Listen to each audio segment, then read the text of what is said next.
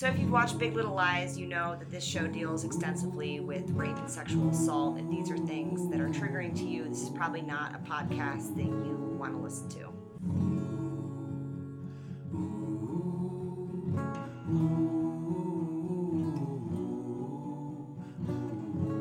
Hey everybody, welcome to the Big Little Podcast where we celebrate the insanity of Monterey's favorite murderers. I'm Teresa, and I'm probably a total Jane, but I'd like to believe I'm a Bonnie. I'm here with my friends Carolyn and Rebecca. Rebecca, what are you? I think I am a Jane with some Madeline tendencies. Okay. Carolyn? You know, I think I have a little bit of Madeline in me because I can be a little bit extra. aggressive, a little extra. But I'm also a Renata sometimes, which could be a bad thing. But There's a good chance you'll hurt us by the end of this podcast. maybe, Okay. we will see.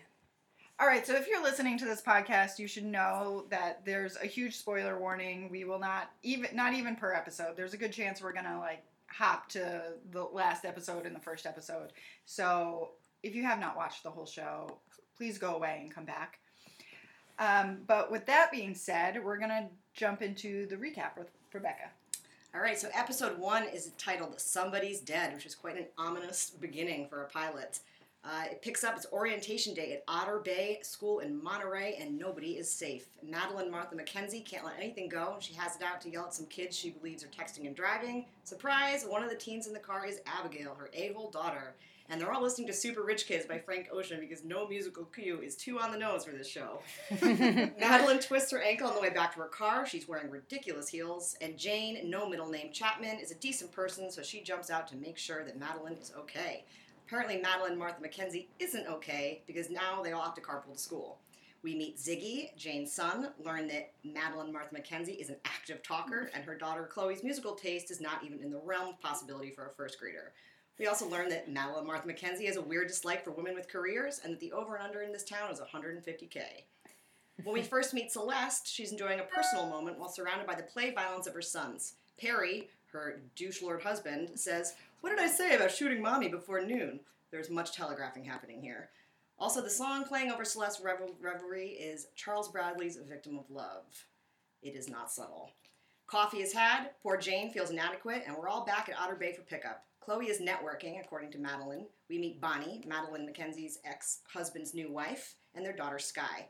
This beautiful young hippie is signing petitions against having Avenue Q at the community theater, which makes no sense for a young hippie.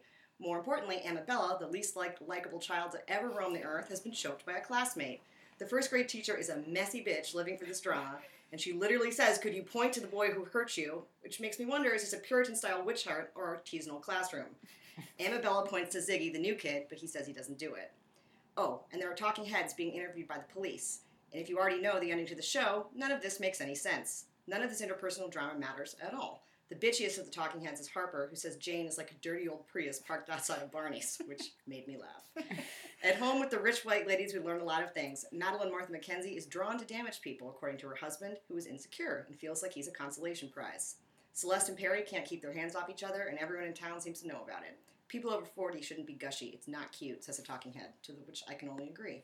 Over at Renata's hideous modern mansion, she says she's not liked because she has the termity of a career. Jane is outside her adorable shanty cottage yelling at her mom on the phone. She doesn't want to move back to wherever she came from, and her mom is confused why she moved to Monterey in the first place. Adel Abigail doesn't want to go to college, and apparently nobody in this family went to college, but they're all still really rich. It's nice to know that her mom, she's still nice to her mom in the middle of the night when she thinks she's a little bit wobbly and might be dying. But still an asshole. Yes. So I think the first thing we have to do here is jump right into the discussion of Madeline Martha McKenzie, who is sort of the heart of the show, and all the turmoil seems to bubble around her. So first of all, is she a nightmare? In her moments, she is a nightmare, but I think she redeems the nightmarish qualities by being a really extra good friend. Yeah, I don't think that she's a nightmare on purpose. I think she genuinely does have her heart in the right place. And if anything, I feel like she gets too emotional and too into, she's just a meddler. She's like this Another messy She's- bitch, for yeah, lack of a yeah. better word. Exactly. She is thriving on the drama because there's just not enough going on in her life right now. Like, one daughter is getting ready to go to college. And The doesn't other really daughter need her. is like a 45-year-old Music already. curator. Yeah. She wants to be the head of a massive label, in her words, when she grows up, which how she even knows what that means at 6 years old, I don't know. She refers to her mother as woman. Woman. Which at first I was like, is this the most precocious, awful thing? And then it sort of grew on me. Like, I kind of want to start referring to my mom as woman. So, so Madeline insists on introducing herself to Jane Chapman as Madeline Martha Mackenzie, which clearly I can't pronounce. And it makes me wonder if she's a serial killer, because those are the only other people who go by their middle names. Like, what is with this? Or actors who had to use a middle name to get for SAG because their name already existed. That's the only other time I think or of Michael people. B. Jordan. Right. So I think it's like a prestige thing. Mm-hmm. I always think of, I know, like in my family, like having, for example, my father's name is Cedric Alvin Stonecipher Payne. And his social security number is? right, but I'm saying, like, I feel like it's at some point there was this like trend to like use all these names for Middle names are the prestige. domain of rich people. Right, exactly. So I kind of think, like, to her, this is her way of introducing herself and kind of showing that she's powerful and that she has money and that she has a middle name. Prestige. Well, so this is a good question. Does Madeline totally fit in? Like, she kind of seems like she didn't come from money to me, and like she's trying to seem like she has it. Yeah, she strikes me as a theater kid that's marauding as a rich woman. Well, for sure. I think, like, she really climbed the ranks to get into this realm and to be this person. Like, she works really hard to and I think that's where some of her aggression is. She wants people to see her a certain way and to just be a certain way, and she's like this. I think that this is her presenting herself that way is how she has curated this image. Like, everything about her, from the way she dresses, those The heels. yeah, her little fit and flares, the heels, and all of this. I feel like she's playing Reese Witherspoon. I feel like Reese Witherspoon kind of has that sort of thing going on in real life too. Where she's got this like very curated. I do think that Reese Instagram-friendly- Witherspoon like dressed herself for this show. Oh, definitely. She was her own stylist. For sure. Yeah, I think right out I of think Sweet Home 100%. There is a lot of Reese Witherspoon within this character. Rebecca, you mentioned in some of your emails as we were talking about this episode, like, that Reese Witherspoon just looks like she's having a ton of fun in the show. Yeah, and I think she also must be absolutely exhausting as a scene partner. Like, she has got so much energy. At one point, another character refers to her as a ball of rage, and she's just, Reese Witherspoon is a ball of energy, you can tell, and she's really just chewing up the scenery. She's having a great time. So, one of these talking heads at some point refers to the fall that starts off the show with Reese Witherspoon / Madeline Martha Mackenzie.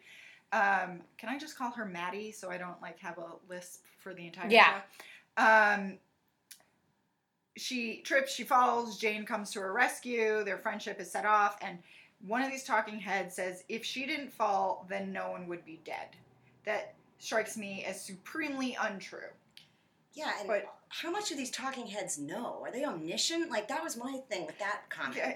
Right. Well, I guess there is that scene where they're walking into the cafe later, and like Madeline is dramatically limping, holding on to Jane, and so clearly she'd been all around town being like, "I fell today, and Jane saved me." Like, I could see that happening. Fair. So I do think that this is the kind of town. I mean, we have to remember, like, this is a town where they, going to a community theater opening night, like, that's a veritable who's who of who's in the town. Like, everyone is there for a community theater opening night. So clearly there is something very small town about Monterey, or how the show is depicting Monterey. So I do think that there is, to some extent, like, a pretty good amount of knowledge about what's going on.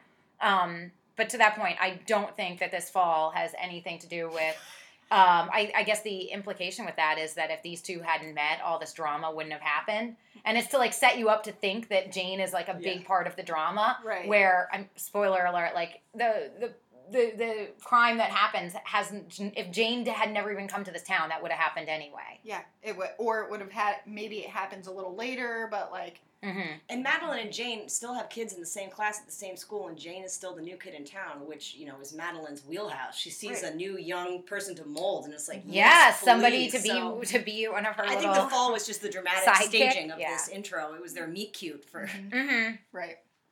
So let's move on to another mother. We're going to go on to Boho Bonnie, who is the best nickname for her. Yeah. I love this, Boho Bonnie. Yes, played by Zoe Kravitz, who makes me feel bad about myself every time I see her. And Really? Because I just think like how much she looks like her mother. Her Lisa and Lisa Bonet, Bonet. yeah. Like, Lisa Bonet was and is equally Inseparable. gorgeous, Mhm. but it's just crazy because sometimes when I'm watching this show, I literally am just like, oh, it's Denise Huxtable. You know, when I get confused when I see Lisa Bonet with Jason Momoa, and because it seems to me like Jason Momoa is more Zoe Kravitz's age, right? Right. Yeah. So I good feel for That's her. how hot Lisa Bonet is. Yeah. Well, yeah, I think that Lisa Bonet and Zoe Kravitz, they just look like sisters. Yeah, they really do. I mean, good for both of them.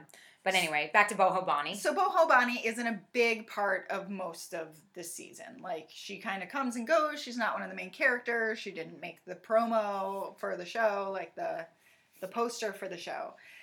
But she's got huge parts to play that we haven't gotten to yet. And she is sort of one of Madeline's many nemesis. Foes. Nemesis. Nemesis. And it's because she's married to Madeline's ex-husband. But as far as we're led to believe, this is a relationship that happened long after they split, whatever. But she really hates Bonnie. Is she being fair to Bonnie? I think in this episode, no. I think Bonnie comes off quite well, minus the whole confusing thing as to why she would ever sign a petition against Avenue Q, being this enlightened boho girl. It seems like Did Avenue she Q- say, though, that she signed it by, like, accident? Yeah, do I believe that? I don't know. I feel like... No, I think what she says is she didn't know that Madeline was involved. But So she she would've Which signed it also anyways. seems crazy because this is like Madeline's alleged job is like working with this community theater, and everyone seems like that would seem to be common knowledge that she was involved in this. And Madeline spreads her business everywhere, so it Right, seems Madeline will unlikely talk that to anyone Bonnie who listens, wouldn't for know sure. this. So I think that Madeline obviously has like resentment towards Bonnie just because of the situation that she's married to the ex-husband. And I don't know what the time frame, it isn't ever really made clear what the time frame is with Bonnie and Nathan getting together. But they have their children are the same age. They've got Right. both Right. of them have young children that are the same age. So and their kids, so the half sisters are in first grade together. because this wasn't messy enough already. Yeah. Right, right. So like already, I feel for this situation because that does have to present to be awkward. Well, Bonnie, like, I mean, if there was ever a woman I was going to be jealous of, it's going to be Bonnie. Like, That's gotta hurt. She is a nightmare in her own way, I think, because she is just so crunchy and so earthy and like. Well, also she like is walking around town pretty much constantly in like a very skimpy tank top or a sports bra, and she has this like banging body, and you know She's the only person in the town with rhythm. Right. Yes, as we will later see. I mean, it just so. I mean, it just is this in a town where all these women are spending all this time and money to look their best. She looks like she just doesn't give a shit and literally woke up, rolled over, She picked woke something up up like off this. the floor, and she's left the hashtag no house. filter. Exactly. Yeah. And you know, where in contrast, like Madeline, like she's like working out all the time, like she's spending Contours money on on her hair. Yeah. Yeah, exactly. And she's wearing these dresses, these shoes, and she is trying her hardest, like everyone else in that town. And Bonnie literally looks like she just took something out of a laundry basket and managed to make it look so chic. That, I mean, imagine what her Instagram would look like. Like, it's just like plants. She's probably not even on Instagram. Oh, She's she's too probably cool. like too cool. Yeah. I mean, she just, it would be that infuriating, like, this person is just cooler than me without even trying. So I think that that's where Madeline is coming from on this. And to me, it doesn't make me, I don't dislike Bonnie. I like her character a lot.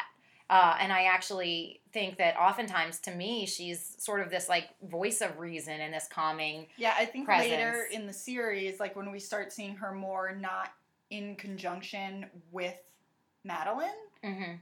we start to see her just kind of like rolling her eyes at her husband and like being a normal person, and you're like, oh, I kind of want to hang out with this chick. Well, that brings me to the point of like her relationship with Nathan is confusing to me because Mhm. Nathan, Yeah. He's like a dick. You Yeah. know, like he's just kind of this like bro dude. Like he works, Yeah. he's a landscaper, right? Which brings me to the Yeah. question: Which- how do the yoga teacher and the landscaper even Well, live in so this here's, town? I mean, yeah, but like her yoga, this is a town where people are going to love going to yoga, And and pay this a is lot a of town money. where people are going to pay a lot of money to have their like gardens look, you know, Mhm. great. And so, and I can understand sort of how those two people with those interests could be together, but there is just something that doesn't seem to fit with them. I But can also, I understand- can't picture him being with Madeline either. I can understand why he would want to be with Bonnie, but for the life of me, I can't understand why Bonnie would want to be with Nathan. That's Like, kinda where I'm, Nathan like- is like a complete antithesis of everything Bonnie's about. Yeah, he just does not seem to be the kind of person she would have been drawn to. Yeah, it doesn't make much sense. He seems like a man's man who wants to like. Well, much later we see him eating like a bowl of Cocoa Puffs, and she's just so grossed out by him. Right. And she's like, "What? I'm gonna get my wheat germ and my quinoa, and why are you eating that?"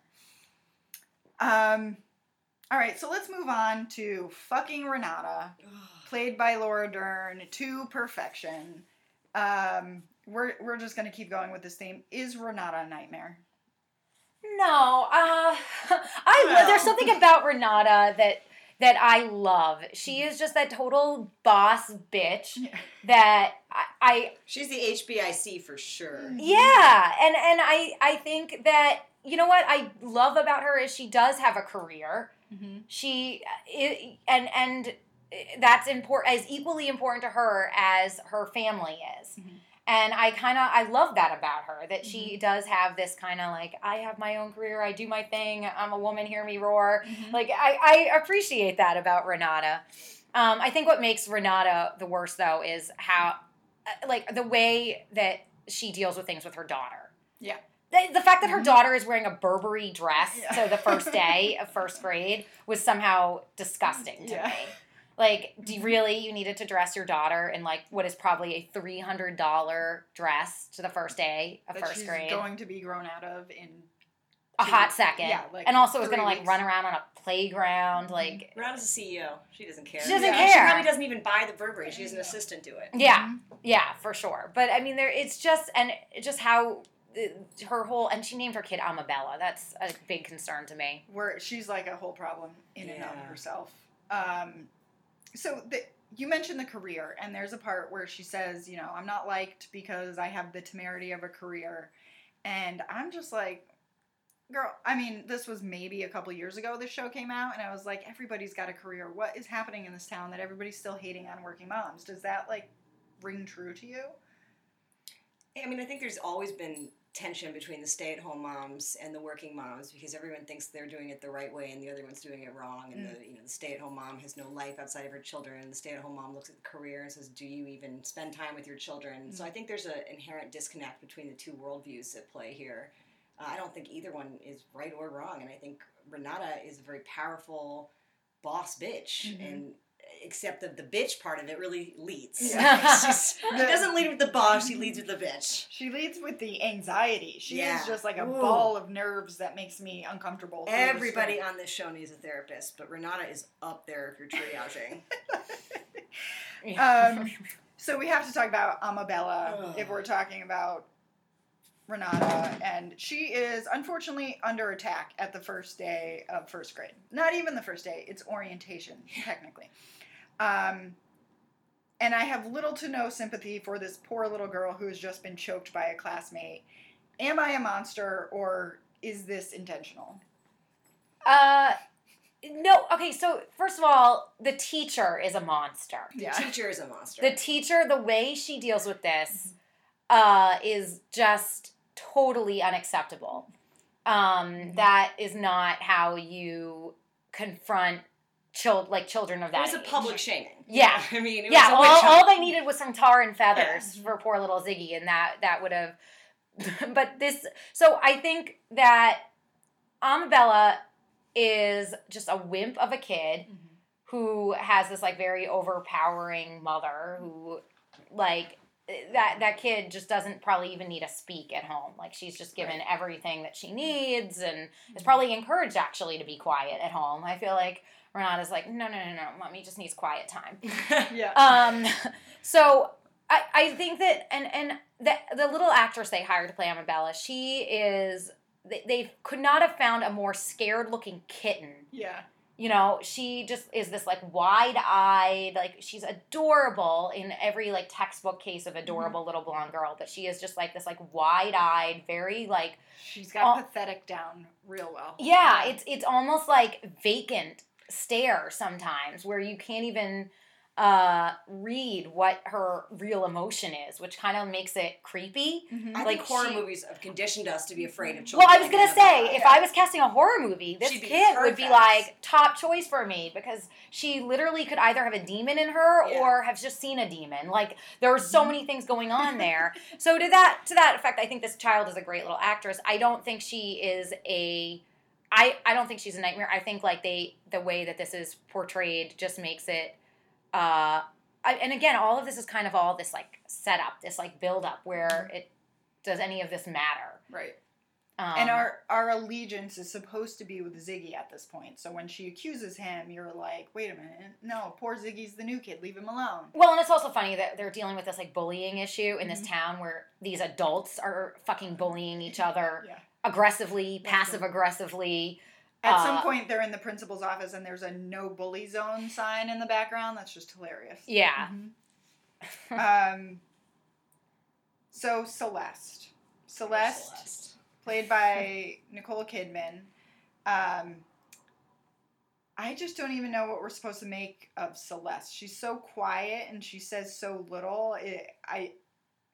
It's like she's like a husk of a woman. Yeah. So I think, and in rewatching to prep for this, I see like Celeste as this character who like really grows in a lot of ways. Like she has this like turning point. Like you can kind of see where she is like taking back herself and trying to take control of her life, and I do see that. But in these early episodes, I was appalled at her as a human and as a character. And I think it's interesting because she is just this like very meek, just totally. She's so quiet, and I don't know if we know yet in this episode. And how is she friends with Madeline when she's that much of a washed up pushover? Well, I honestly think her friendship with Madeline is like the second abusive relationship in her life. Oh, she's yeah. just like strong. because there are times where she's just like kind of rolling her eyes in the background, but she keeps hanging out with her. You know, like she's not standing. She's not being like, "Hey, Madeline, could you chill out and not start a fight among all the parents today?" Yeah. Like I think she's letting Madeline have, the personality that she doesn't feel comfortable having in public because she's in such a toxic, abusive relationship with Perry. Right, but you see, I like skipping ahead. Celeste is a character who you do see this like moment, like when she, in the mayor's office, gives her speech when she reclaims her job, her professional life, and you see that she is who she might have been before Perry. Yeah, things start to like make a little bit more sense. I think the first episode sets it up for you to kind of be like, who is this bland woman? But once you've seen the whole season, like I think Nicole Kidman is delivering battered woman so perfectly. I think this is the best thing I've ever seen Nicole Kidman do I as agree. an I actress. was thinking that the entire time. I was like, she is killing it in Yeah. this. Yeah. With the exception of it's funny because I think Nicole Kidman has always done a really great job of hiding her accent while acting. Yeah. But in this show, there are several times where she slips up. She big slips time. up, and I think it's because she delivers this like such a raw performance. Especially the therapy scene. You hear the you Australian hear it, creep exactly. back in. Yeah, and when she's yelling. Yeah. Yeah, And I think that there is so much raw quality. I think, like, to me, I think all of these women are sort of, not only, it's ironic because I think they are clawing to kind of be the best actress in this show, and I think Nicole Kidman is sort of like the sleeper hit Yeah, on she's this. like, no Like, big deal. she- I can follow Yeah, this in. no big deal. Like this is. I'm just gonna turn in a performance. Well, that she's is easily the biggest star, truly- too. Yeah, I mean, Reese Witherspoon really hasn't been on the scene much since Walk the Line. I think that was last year. right. But Really so they're good. both Oscar winners, Yeah. Nicole Kidman and Reese Witherspoon. So if you are looking at like two Oscar winners go head to head, I think Nicole Kidman just like slays her in this. Yeah. For sure, and is given in some ways the much more interesting character to like build with and work with. So Celeste is married to Perry, played by the hot Skarsgård, Vampire Eric, as I like to call him from True Blood, and he is a nightmare. We don't have to ask. He is a douche lord in Monster. Rebecca's words. He is a nightmare. He's not even hot to me after this show. No. Like, I would have so much trouble ever separating him from this character, which I guess is a great testament to him, but he is just so deplorable. Yeah. And so we see him, like, in one of his first sort of foreshadowing fits of rage where he's angry that they're just dropping the kids off on the first day of school, which is really the second day of school because they had orientation. And she's kind of like, no, yesterday was orientation. That's when we walk everybody in. And it's like, is this guy so stupid? He couldn't figure out what orientation was for? What did he think was happening And then he today? loses his mind over it. You thought he would ask him to pick one of his children to throw into the flames. He is so angry about this. He is a crazy person. Yeah. I mean, I almost think there are moments in this where he's overselling how awful this guy is. Like, it's just like, who could stay with somebody like this? And I think that's where I get a little... Almost is like a really crazy, creepy, cartoonish version of an abusive husband. I get that, but it's just, you know what it is to me? It's this like look he gets in his eyes of like a sullen child Yes. who's like all like sulky, like, man, I wanted this. Like I thought it was. I And thought I'm we were gonna throw doing a this temper today. tantrum and hit you. Yeah. I mean, he is just and that. And here he is with Celeste, who's like the most elegant, serene, and I just want to know how they met. Like, how did this even get off the ground? And he calls her Sparkles. Oh, God. I didn't notice that until I was rewatching for this, and I was disgusted. I don't know how I missed that the first time around. I was like, Sparkles. It's like, why did you give her a stripper name? Like, what is... I mean, I get the whole demeaning thing, but like, Sparkles? Yeah. Come on. That's so gross. No. He's the worst. There's literally, you could just opine for 7 whole episodes about how miserable Perry is. Yeah. Do we want to talk about any of the foreshadowing of his shittiness? Like, The cues aren't subtle. They didn't give a shit about revealing that he is just going to be the shithole of the show. Yeah. Literally, the kids are engaged in this like pretty violent Nerf gun battle, and he's literally talking about shooting their mother, and he plays this character of the monster where he pretends to eat his children and eat Celeste in a way. There's a beautiful shot in the first episode where he's coming up from Celeste from behind, and it tracks, and you watch him, and it looks like a panther stalking its prey. It's like a home invader or something. It's and nasty. There's a scene where he's reading this book to kids where it's clearly about like someone dying, and they're 6 years old, and you're like, what book is this that he's reading to them? It looks terrifying. So then there's Jane. Janie's got a gun.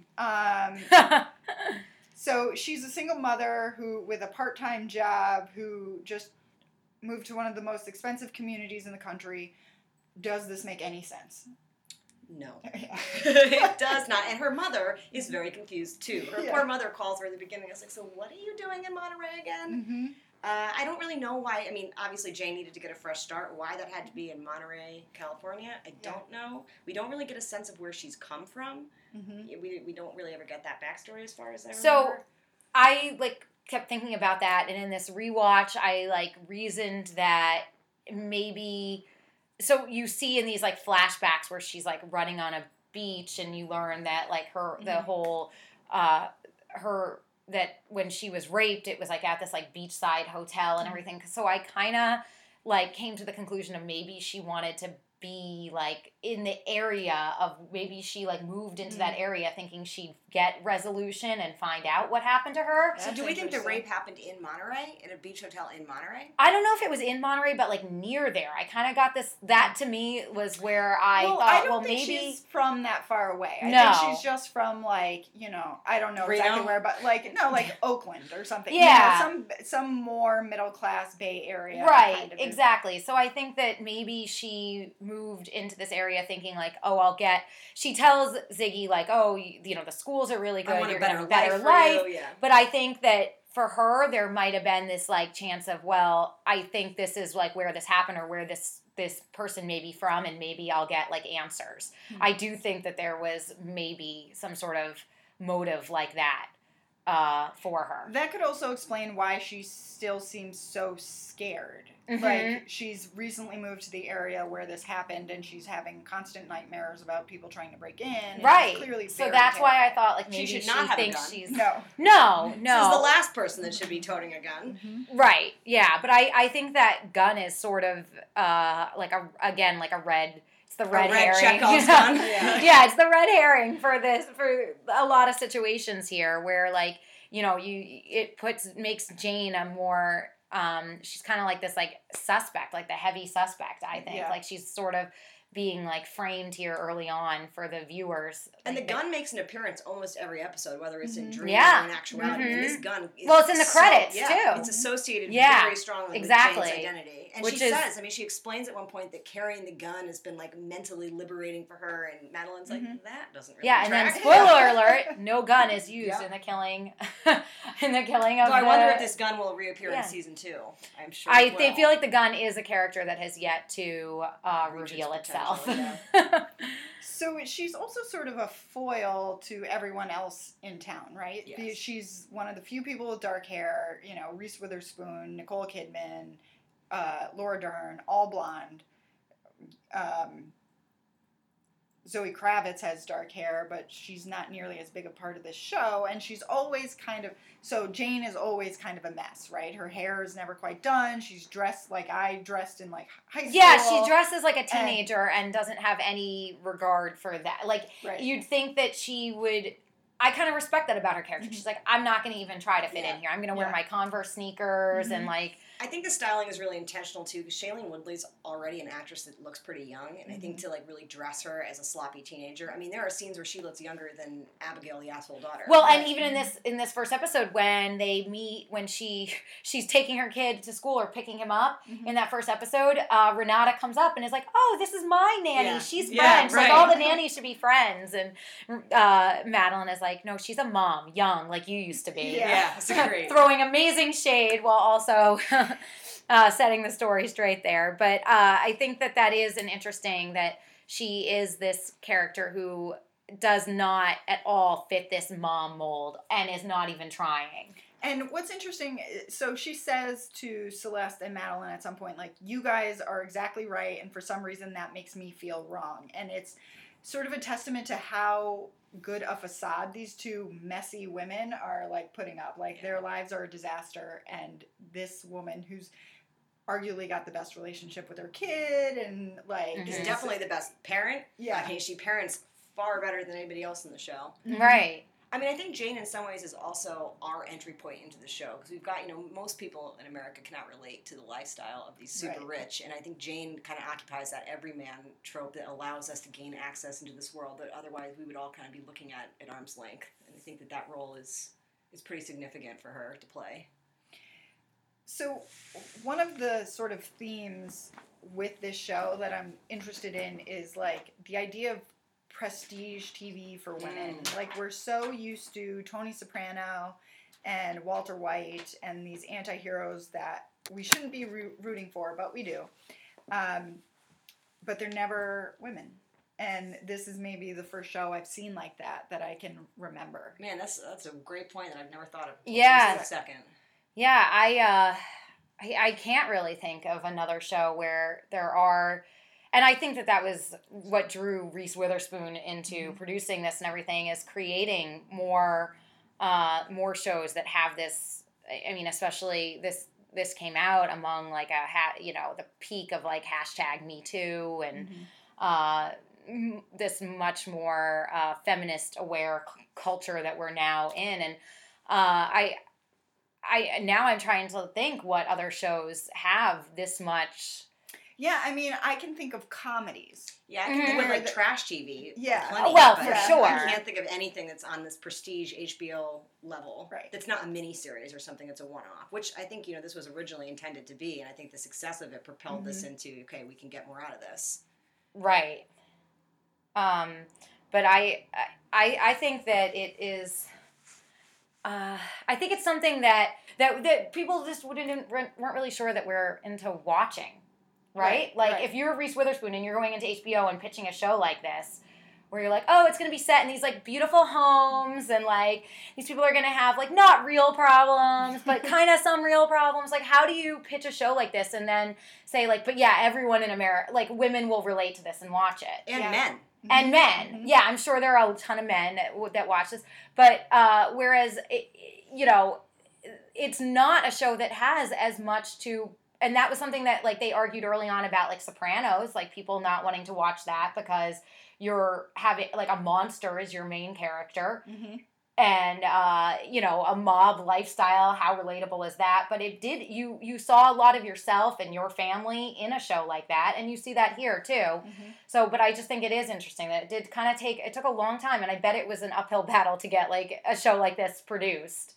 Because of the characters and the setting and everything. But at the end of the day, a lot of these problems, like if you have children or just like relationship struggles and friendship and dynamics, it essentially is relatable, which is the crazy thing. It is, and you see like the relationship dynamics, especially in the marriages, I think, are relatable. There's something for everybody in this. There's like this sort of malaise of Madeline and Ed, where they're just maybe not quite. About Ed. Yeah, Ed's boring, so we'll wait until we absolutely have to talk about Ed.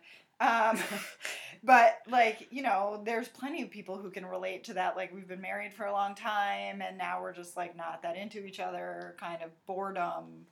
And then the character of Jane, like somebody who is single and is in a situation where it would be very hard for her to date. I mean, Monterey does not strike me as a community where she's going to find a lot of single men. No. So, there's this relatable quality to her loneliness, that, she's making friends and she has these, like, she's creating this great little group of women friends, but, like, she has needs that are going to need to be fulfilled, but she also comes with all this baggage and underlying their, like, hatred issues towards men that I'm sure she's feeling there. I think that's a great theme that you've touched on too, this idea that female friendship replaces this need for like a fulfilling sexual relationship with somebody. Like, they rely on each other, and that fills that emotional void that the spouses across the board, none of these spouses, the men, are offering any sort of emotional support to these women. In fact, some of them are just straight up abusers. But yet, as close as these women are, they aren't revealing their own secrets to each other. Yes. I mean, you see some things come out as they go, but it takes a long time for them to come around and kind of talk about things. It's like they're all still dating, but they haven't actually got down to the Right. meat and potatoes of their relationship yet.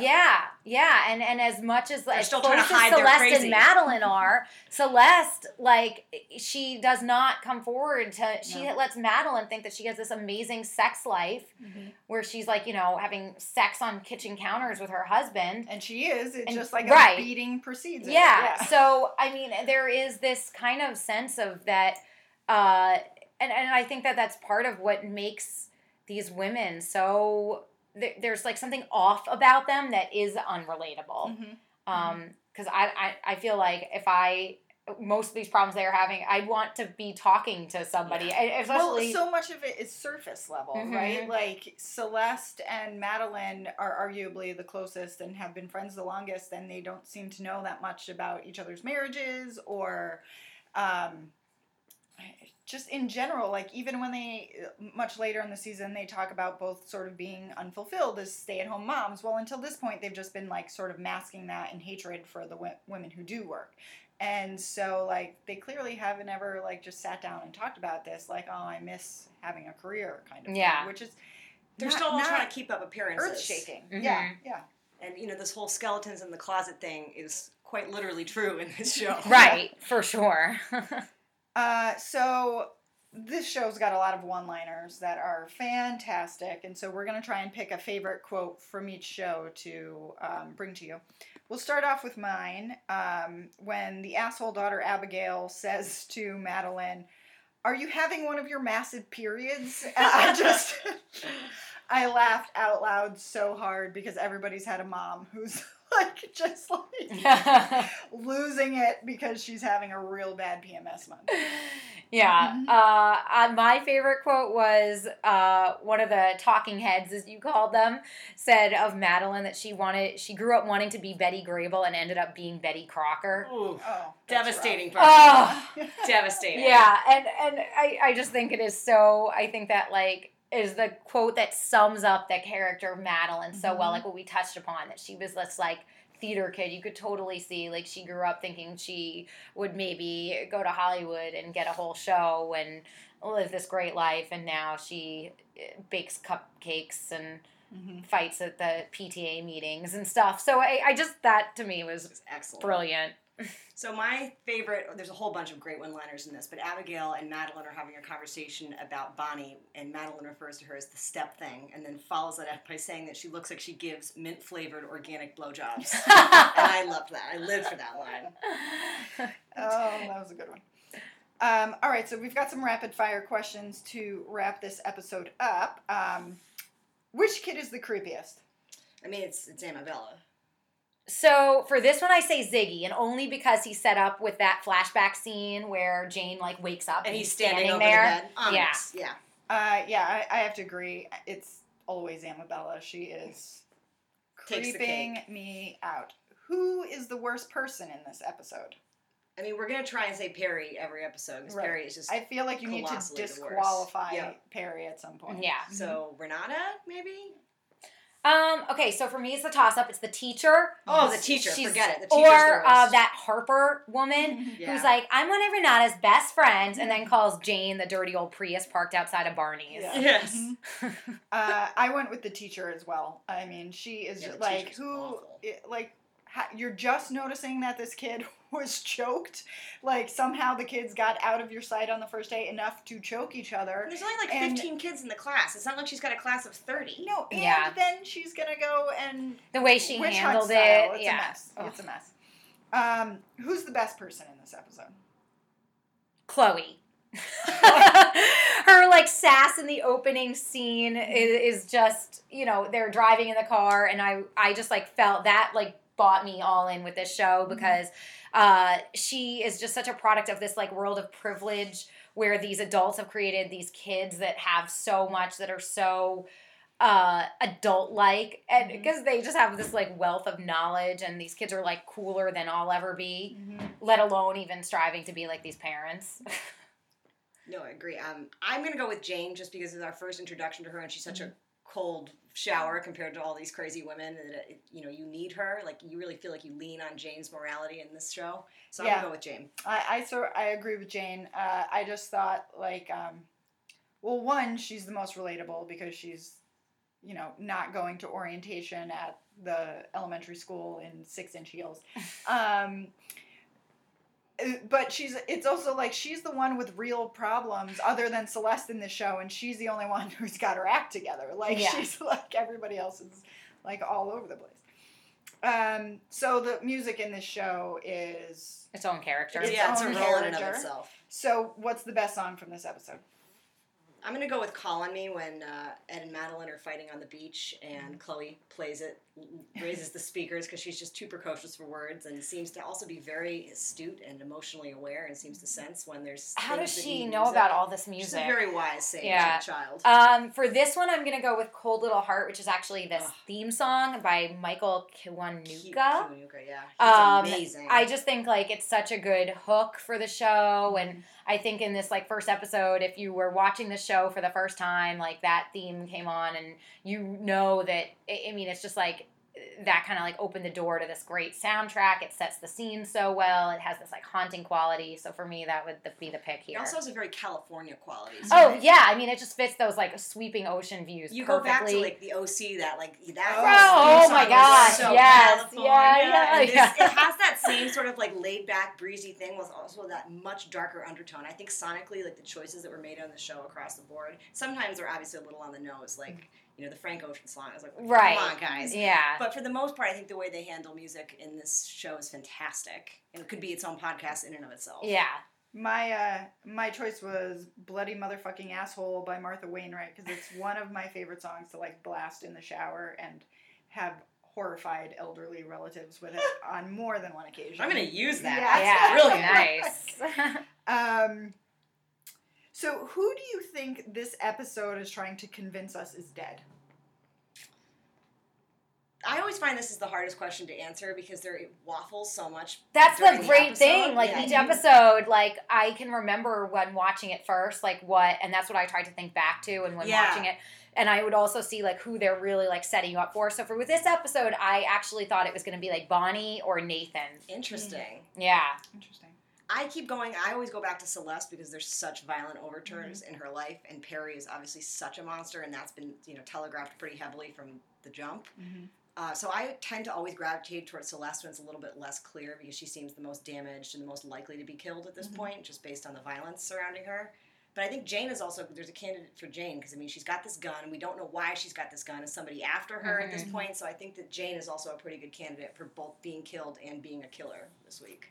I'm gonna go with Madeline because I think that's who the talking heads in this episode are sort of setting us up to think. Like, they imply that, or they say, if Madeline hadn't made that fall, no one would be dead, and which doesn't make any sense. And but so it makes you think like, oh, this is all revolving around Madeline somehow. Which brings us to my next question, which is, who do you think the episode is trying to convince us is the killer? So for this, I said Jane because of that. If she hadn't fallen, none of this would have happened. Yeah. So I assumed that it had something to do with the Madeline and Jane coming together. And that's why, and then because I was suspecting that something is going to happen to Bonnie or Nathan because of Madeline's animosity, I assumed that, like, Jane, she has a gun. She met up with Madeline. Like, The two are in cahoots. So I felt like this episode was making me finger Jane as a killer. Not you. I mean, Point Jane's hot. finger. Jane can get it. Yeah, I mean. Who do you think? I think it was Jane. I mean, the gun was, that was the moment watching it the first time. I'm like, oh, this cool girl is going to be the one that brings all these rich bitches down. Yeah. Awesome. I think I'm going with Renata just because I think, again, the episode is setting up Madeline in opposition to Renata so much that So the other unspoken character in this show is the real estate and sweeping ocean views and mountain views. So what is the most enviable property of this episode? So I don't really love at all the interior of Madeline's house, but I think her view with the beach behind it and the fact that she and Ed have their little domestics on the beach is pretty enviable. Yeah. I'd like to fight with my boyfriend on the beach if I'm going to fight. Yeah, I mean, if you're going to fight, have a good view. I said Renata's patio at sunset. That scene, she's like drinking wine, talking to her husband in the sunset. And that would be my like dream setting of a home, is like having this like ocean view sunset to just drink wine with. I would like that husband to not be in the scenario, but Gordon. We haven't even talked about Gordon. We'll get into Gordon later. I would murder Celeste and Perry for their house. That view to me, like, start with Perry. Yes, I'm going to start with Perry because Celeste might like let me live in the basement or something. But she'd probably just live in the basement quietly. Like, I could like bully her out of her house. Yeah.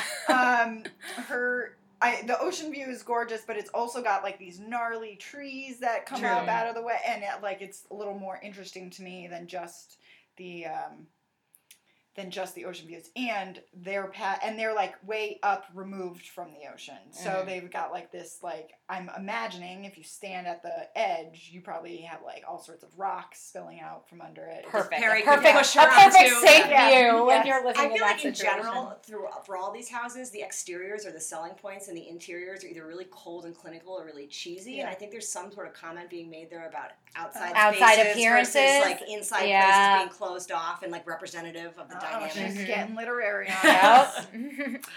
All right, everybody. Well, that's a wrap for episode 1. We'll be back with episode 2.